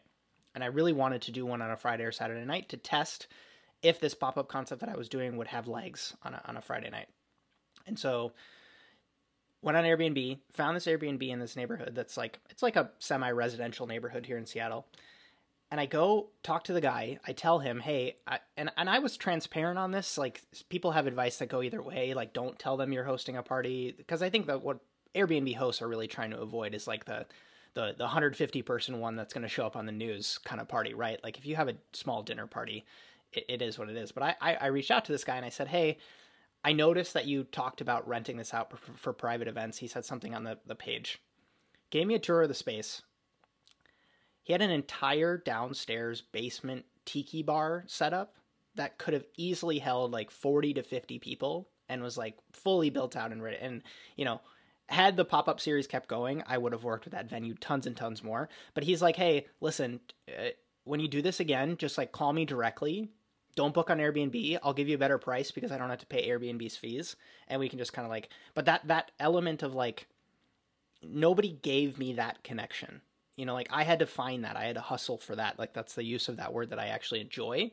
It's like seek out these opportunities, like know when to like semi break the rules or ask for what you want. That's what I hope that people are kind of taking away from this. I have one more point, but I'd be curious to hear if you have anything to share there. Well, this is a kind of, it adds on to that, but it's a little different slant. So my Department of Health around here hates that. And they would say that is running an illegal underground restaurant. Sure. Because that is what I did. One time I have an Airbnb who I am very good friends with. And we hosted a dinner there. And we invited some influencers who didn't pay. And there was some media there. And some people paid, and she actually was at the dinner. She gave a tour of the Airbnb. We thought it was a great partnership. She didn't charge me. The people who were there wrote some amazing pieces. And then the Department of Health came at me because, it was the cover story in Frederick Magazine and in the Frederick News Post, and it looked like I was running an underground restaurant out of an Airbnb. And while they couldn't come after me, this woman who has an Airbnb also has other businesses that she runs on her property. And then that next week, I'm not saying this happened, but a government agent came on her property because allegedly someone placed a phone call saying that someone was illegally living on her property, which wasn't true. But when they were there, they found other things there. Nothing illegal, but just like things that weren't up to code. And I just felt like it was this like shakedown. Like basically the Department of Health was coming after me, but they couldn't come after me. So they were kind of like going up the chain to come after her to kind of set the signal that like, anyone who kind of helps Chris facilitate this illegal restaurant is going to come under scrutiny. And I don't like that kind of business. Emulsion podcast disclaimer: do your research, everybody. Like, make sure that you know. It like varies from state to state. And correct. Like county to county. One of my old sous chefs is actually a Department of Health inspector in another county in Maryland, about 20 minutes from here. And I called him and asked him about this. And he ran it up the flagpole to his boss. And his boss said, if you are doing it in a private residence or an Airbnb, that is not our business, not our concern. We have bigger fish to fry. We don't care. If you want to rent a Airbnb in Gaithersburg, Maryland and do this, it's fine. But if I do this in Frederick, they are coming after me. That's us here too, at least in the time when I was doing those events, was if someone can walk off the street into that Airbnb and sit down in a seat and pay, that's not okay. If I sell tickets in advance and it's understood what the guest list is, they completely know what they're signing up for, that's considered a private ticketed event. Totally kosher. See, we can't do the private ticketed events. If you publish online, they say it's not private. If you go on Instagram and say, DM me for tickets, if you make an Eventbrite, if you do any of that, they consider that a public event because then literally anyone in the public can do it. And if it's a public event, then it is open to inspection by the Department of Health. Fascinating. Things I've learned. Yeah, fascinating. Everybody do their research. Which makes me not want to do that. It makes me just want to do private dinners. Yeah, it kills certain types of business models and structures and, But it goes back to, again, what is a restaurant and the evolving model? And I think, we have inspectors who are of a certain generation and a certain mindset of things. And they're, they don't like pop-ups and takeovers because I've looked at, this restaurant, they're closed on a Monday night. Can I go in and do a dinner there? They don't like that. They don't want me doing a pop-up in a brewery, is a very old school mindset because they're used to a very traditional model and they're not staying with the times, in my opinion. The silly place where my mind goes, and this is like very much so a symptom of when I was at Per Se, they launched the sous vide program in New York, and the Department of Health there used them and their whole program as an example for what the HACCP plan should look like for all other restaurants that were wanting to do sous vide. And so, like, my hustle brain, right, that brain goes towards, if you're in a county that's like that, how could you approach that person and say, like, if I keep temperature records on everything that I'm working with, is that something that you guys would, how can you start that conversation to kind of like tell them that you're willing to be more, because it's a liability thing for them, right? At the end of the day, like they don't want the citizens going up in some sort of uproar that people are getting sick at this poke pop up because everybody, like, this company is serving spoiled fish to the citizens, and all of a sudden, like, they're having to spend county resources to clean up your mess, right? Like, that's what they're trying to avoid. And so how is it different if I come into your house and do that? Sure, though? Like, if sure. they're the same Great people, question. right? Like, it's just semantics of it. Like, if I come to 1000%. Justin's house and he and his wife are having a party for 10 people and they all get sick, like, that's okay. And why is it different that you hired me privately versus me soliciting for customers? Fascinating. It's just very, there's so many nuances to all of it. And I just I don't have the patience for it because so much of it is like BS. And I mean, totally. I get it. I'm someone who's been ServSafe certified since like 1994. Like, I understand there's a lot of people, the pandemic for sure. I mean, there's a lot of people like, selling tacos out of their garage at their home because they're trying to make ends meet. Like, I know there's a lot of things you need to police. I just am at the point in my career where I don't have the time or patience for that. I'm just kind of exhausted with it all. A point I want to bring back to before we jump into rapid fire stuff is this idea of when you lead with private chef, custom menus, experience in a myriad of different cuisines or techniques or arenas, it's common, I think, to think that you have to lead with that. And I think that part of your, what you mentioned of that frustration of presenting or feeling like you're on the back foot when clients ask for things that you're either not comfortable preparing yourself, they aren't going to be represented well by you and the way that you cook, or listen, so-and-so, the venue doesn't allow for this. I think that there's advice that I can give, and I'd be curious to hear your thoughts, is like, know what your go-to menu offerings are, and if that client wants something in addition to that, they're going to ask you for it, versus this idea of giving the client a blank canvas and saying, please paint on this, and then I will replicate whatever it is that you do. Like, have the confidence to lead with what you do, you do best and is going to work. Because if they have those questions or there's those specific things that they want, they will come to you with those after the fact. But you should lead and take that proactive. That's my advice. I'd be curious to hear. So I do a questionnaire, and I'll go through it, like, beside the nuts and bolts of who you are and when you want this. It's scale of 1 to 10, how adventurous are you? 1 to 10, how much spice do you like? Foods and cuisines you love, foods and cuisines you hate. Is any dietary restrictions, allergies, etc. Are you okay with the use of alcohol in your dinner? And then they fill that out. And, I'm a 8 for adventurous, a 4 for spice. I love Mexican and Thai. I hate Middle Eastern, Italian. No allergies, alcohol is okay. And then I go from there. And then I have a go-to menu for all 4 seasons. And then I just start eliminating based on, okay, they don't like these cuisines and I take those off. Then I look at things like, what do I not want to make, and take those things off. And just kind of tailor it down to like a 2-page menu of apps, soups, salads, entrees, desserts, and send it to them.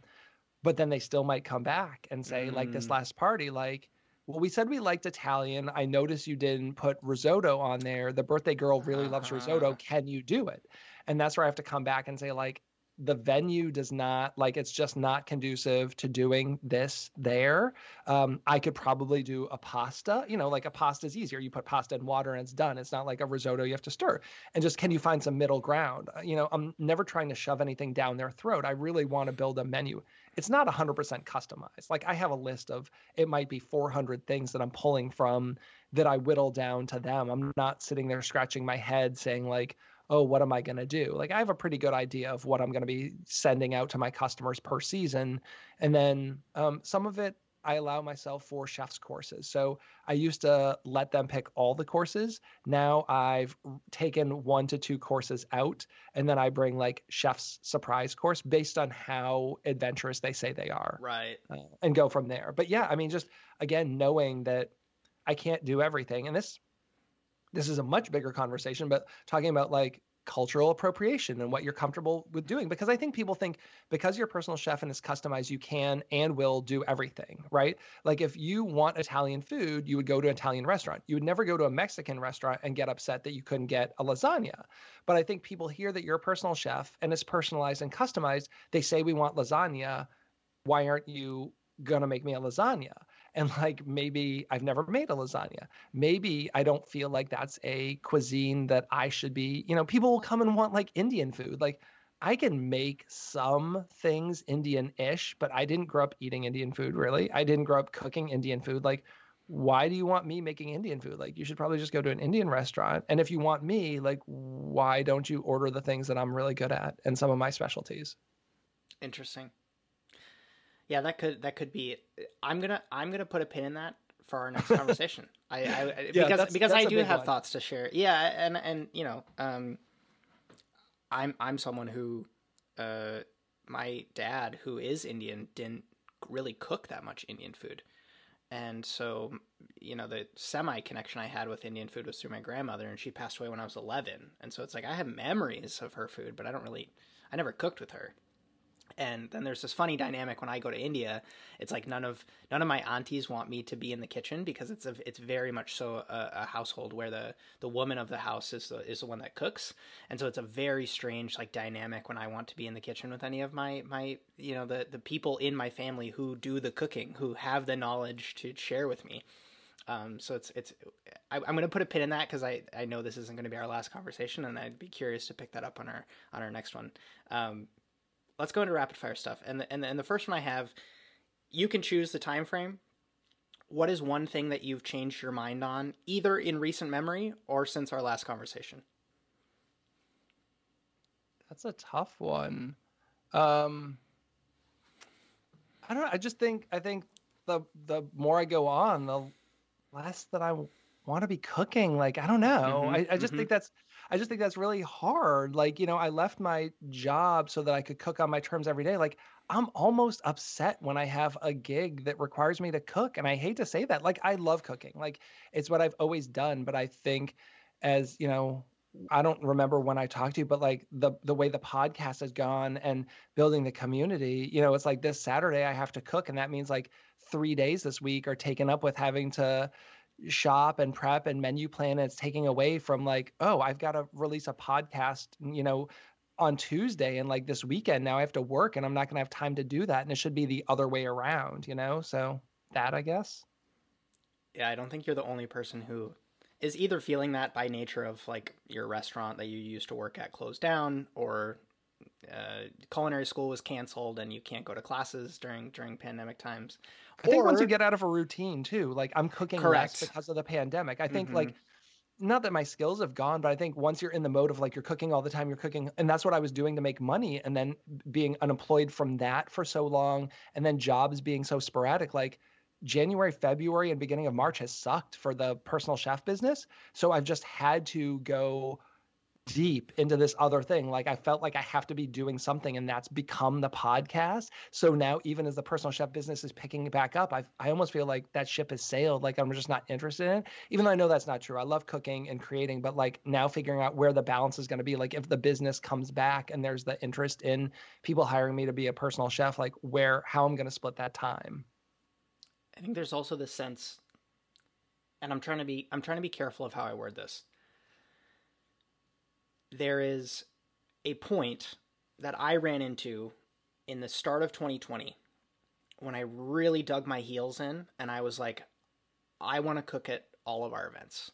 Like I want to be the one that cooks at all of our that has my hands on the food. I want to be able to, of course, hire other chefs to work with me when it's needed, like when the capacity is needed, or But I would literally get, it came in two ways: direct conversations, like direct feedback, and funny looks in meetings of, you shouldn't be doing the cooking.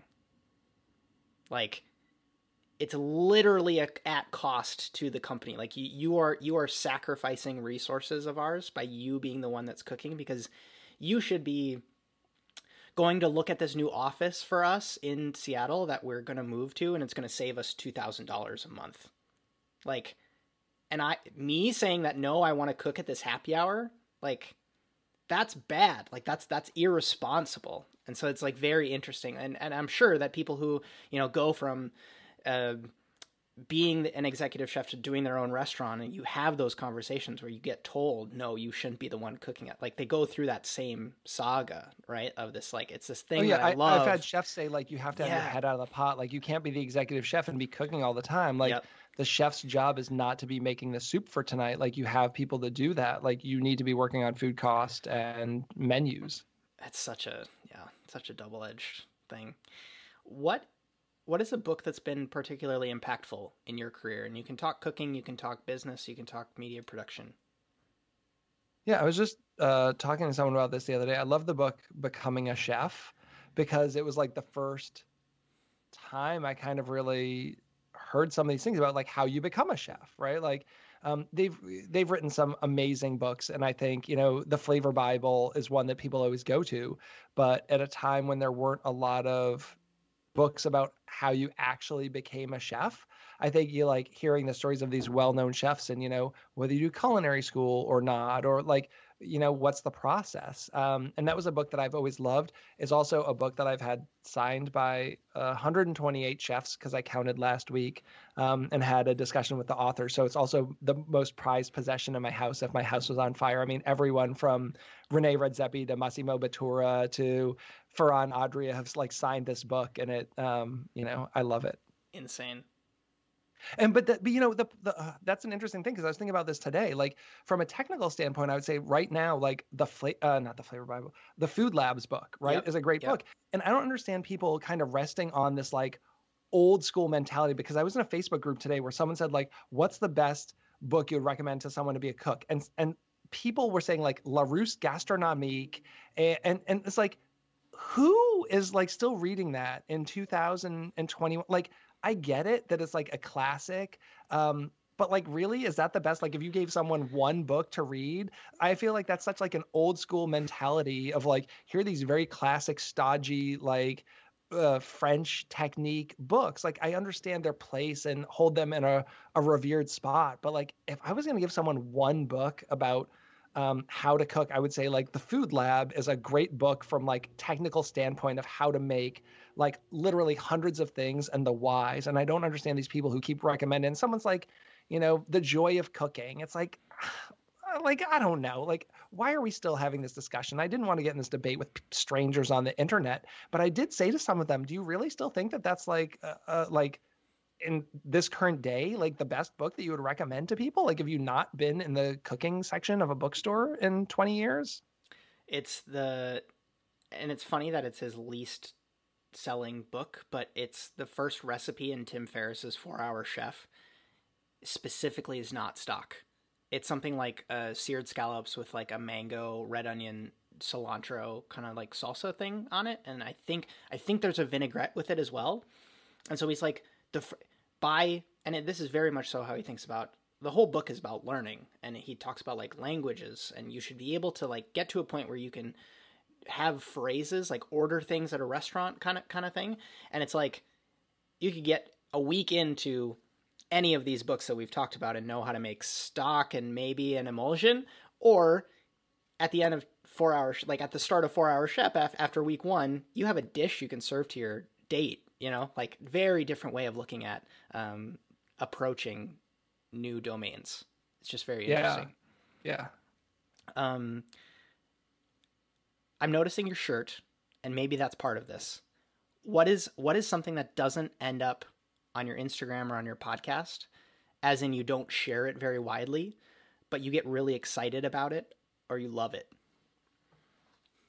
Yeah, I got my Star Wars shirt on. Yeah. I do love my Star Wars. I would say, I'm a huge music and concert fan, and there's some of that if you even go through Perfect Little Bites. And I do worry that like occasionally, all the people in social media experts will say like, don't put any of that stuff out there. But like, I don't know, it's just stuff I love photography.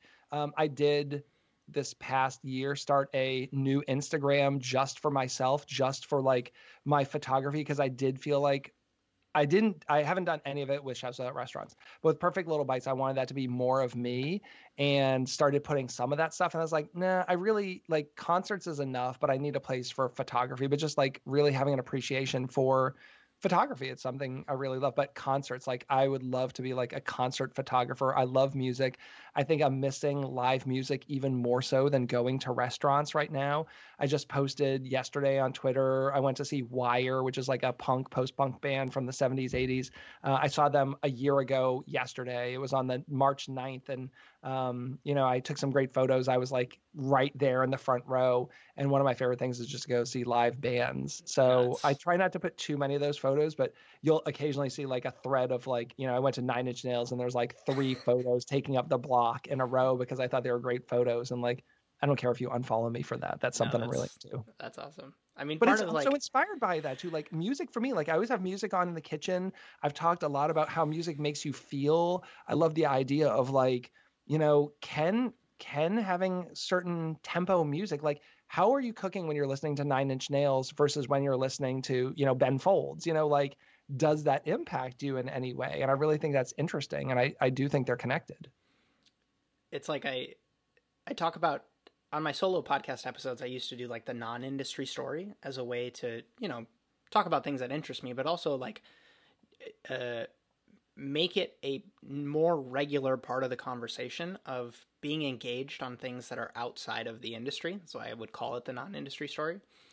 But I think I'm trying to, as I ask guests this question, I'm trying to almost like subliminally make people used to this idea of like, oh man, if Justin would have asked me that question, I don't have anything that's outside of like food or restaurants or whatever. And so it's like, am I, and it's not to say that I don't think that people should be dedicated to their work or whatever, but it's like making it okay that you have things that you're interested in outside of, what we associate with our identity, which is being a chef, Well, that goes back to me making the comment about being so sad about these people who don't have anything going on a Friday night. It's the same people who say like, I don't know what I'd do if I retired. I was like, I do. Like I could retire tomorrow. Like I would be, I would go to shows all the time, and I would take up photography, and I would like work in my garden, and I would read like every book I've wanted to read. Like I have so many things. Like I used to live in Seattle. I loved going to bookstores and author site, like going to Elliott Bay Books and hanging out down there. I'm a big Chuck Palahniuk fan. I've met him like 8 times. I used to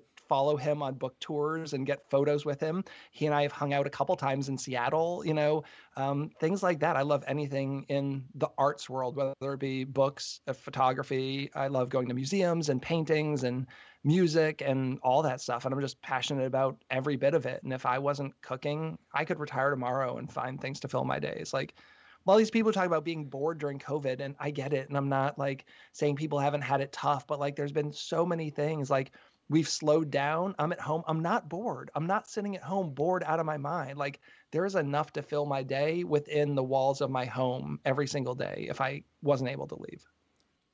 Ryan Holiday talks about the hobbies that actually make you better at the thing, because it's like you achieve what he calls stillness, but it's this idea of like giving your mind a break and allowing yourself to, whether it's be bored or enter a state of flow in a different domain that actually allows you to be able to be a better writer or podcast host or write a better menu, because it's like, those are the shower thoughts moments, right? It's just so interesting. Yeah, but it's like an echo chamber because you and I love the same guy. Like I'm a big Ryan Holiday fan, big Tim Ferriss fan, like all those people. And I hope so many more people like pick up on them and what they're doing. Like, as busy as I am every day, like finding my time to read my daily Stoic email, like it's only going to take me 5 minutes and making sure I prioritize it on all the crap that's on my inbox. How do you make your eggs in the morning? And this can be maybe like a question of, the way I frame it is like on your day off, you just had a really hard, maybe like two or three events in a row, and you're making eggs for yourself in the morning. How does that go? I like my eggs, over easy, but fried hard on the outside. So like I'm a big egg sandwich guy. Nice. So perfect world would be like an everything bagel toasted. I don't care if it was fresh. I still believe in toasting your bagel. Flip it over. I want it like kind of crispy around the edges. I don't want it to run all over the place and make a hot mess, but still be a little soft. And give me some like extra sharp cheddar cheese on there, and we're good. Little hot sauce. That's a good breakfast. Nice. My quintessential question. I don't think you've answered this yet. You somehow get a call right after this interview that you've just won an all-expenses-paid trip to eat at your dream restaurant. And when you get there, there's someone you've always wanted to talk to, waiting to have dinner with you. What is that restaurant, and who is that person? That's not a fair question. I would want to eat with Trent Reznor of Nine Inch Nails because they're probably my favorite band. And I think he's an interesting person because if you look at Evolution, I mean, the guy just won a Golden Globe last week. I mean, for scoring a Disney movie, right? Nuts. And I think that does kind of represent, like, you look at someone like that who didn't put himself in a box, and he has kind of evolved over the years. So just a huge fan of his music. And I love Mexican food. So I think, as much as I love Cosme in New York, I'd want to go to like Mexico and eat at one of Enrique's. Pujol down there, I think would probably be. So like if I could hang out with Trent Reznor at Pujol, I think that would be a really good time. Nuts. Yeah, good choices. Last question for you, Chris. What do you think chefs can be doing better to help the next generation? I think being encouraging to them and staying with the times and realizing that like evolution is a thing and real, right? Like just because how we were taught to be a chef isn't necessarily the way that the next generation needs to be taught. What we learned were restaurants. Like, can we rethink what a restaurant is? Can we rethink what a sustainable career in food and beverage is, and not be those people, like I said, like not just kind of saying, because I did it this way, you should have to too. The idea of paying your dues. And I think, and whether that be a book like La Ruse Gastronomique, I mean, just these people are in this mindset of like, I went to culinary school for 4 years. I had to pay my dues. I had to come up through the ranks of a restaurant. I had to read these books. Like, it's a very different world. And like realizing that and being encouraging. And, maybe it's because I have kids. Like I want to, if my kids talk about wanting to be YouTubers, it's like, I know some parents think that that's the worst thing, but like, if my kids could make $100,000 a year reviewing video games, like, I don't think that's the worst thing. I know a lot of parents would disagree with me, but like they think it's so cool that like I'm doing this thing. Like I came up to have a quick dinner between my Clubhouse thing and this, and they're like, "Are you famous?" I'm like, "Well, no." And they're like, "Well, who are you talking to?" I was like, "Well, I was on a panel with some people who are on Top Chef, and I'm, talking to this guy." And to them, that's like cool and being famous because that's the world they're living in. And again, that's a Gary Vee thing, right? About like not being stuck in that kind of mindset. Like the world is changing, and I think I'm young at heart, even though I'm in my 40s. I still act like a 20-something. But I think there's a lot of evolution coming. I think it's going to get only faster with AI and VR and all this stuff. And the food world is also going to be changing with that and not being the grumpy old man on the porch and realizing that there's different ways to do things. Where do you want people to go? Where even individual specific things? Because I certainly get intimidated by this of like, people ask where to find me and I can give you one of 6 links, but if you have a specific one that you're like, I really want people to go here right now, and then I'll include a secondary one of like maybe your main stuff. Where can people go? And then I have one last question for you. Yeah. If you go to chefswithoutrestaurants.org, that's great because I have it set up with like 4 links of things I want people to go to, one of which being the podcast. And then, one of them is going to be the Facebook private group that I have for people to do that. And then, I'm Perfect Little Bites and Chefs Without Restaurants on all social media platforms. Do you want to leave anybody with anything? Any parting thoughts or things? Again, I know you and I are in particular are going to have more conversations to come as we're playing podcast tag, but anything you want to leave people with? I don't know. I love this industry and I love people who are in this industry, and I want to build, like I said, I'm trying to build the community that I've always wanted to see. I want people to be a part of that. So anyone who wants to connect with me, like I am an open book. Like my phone number is on the internet. My email address is out there.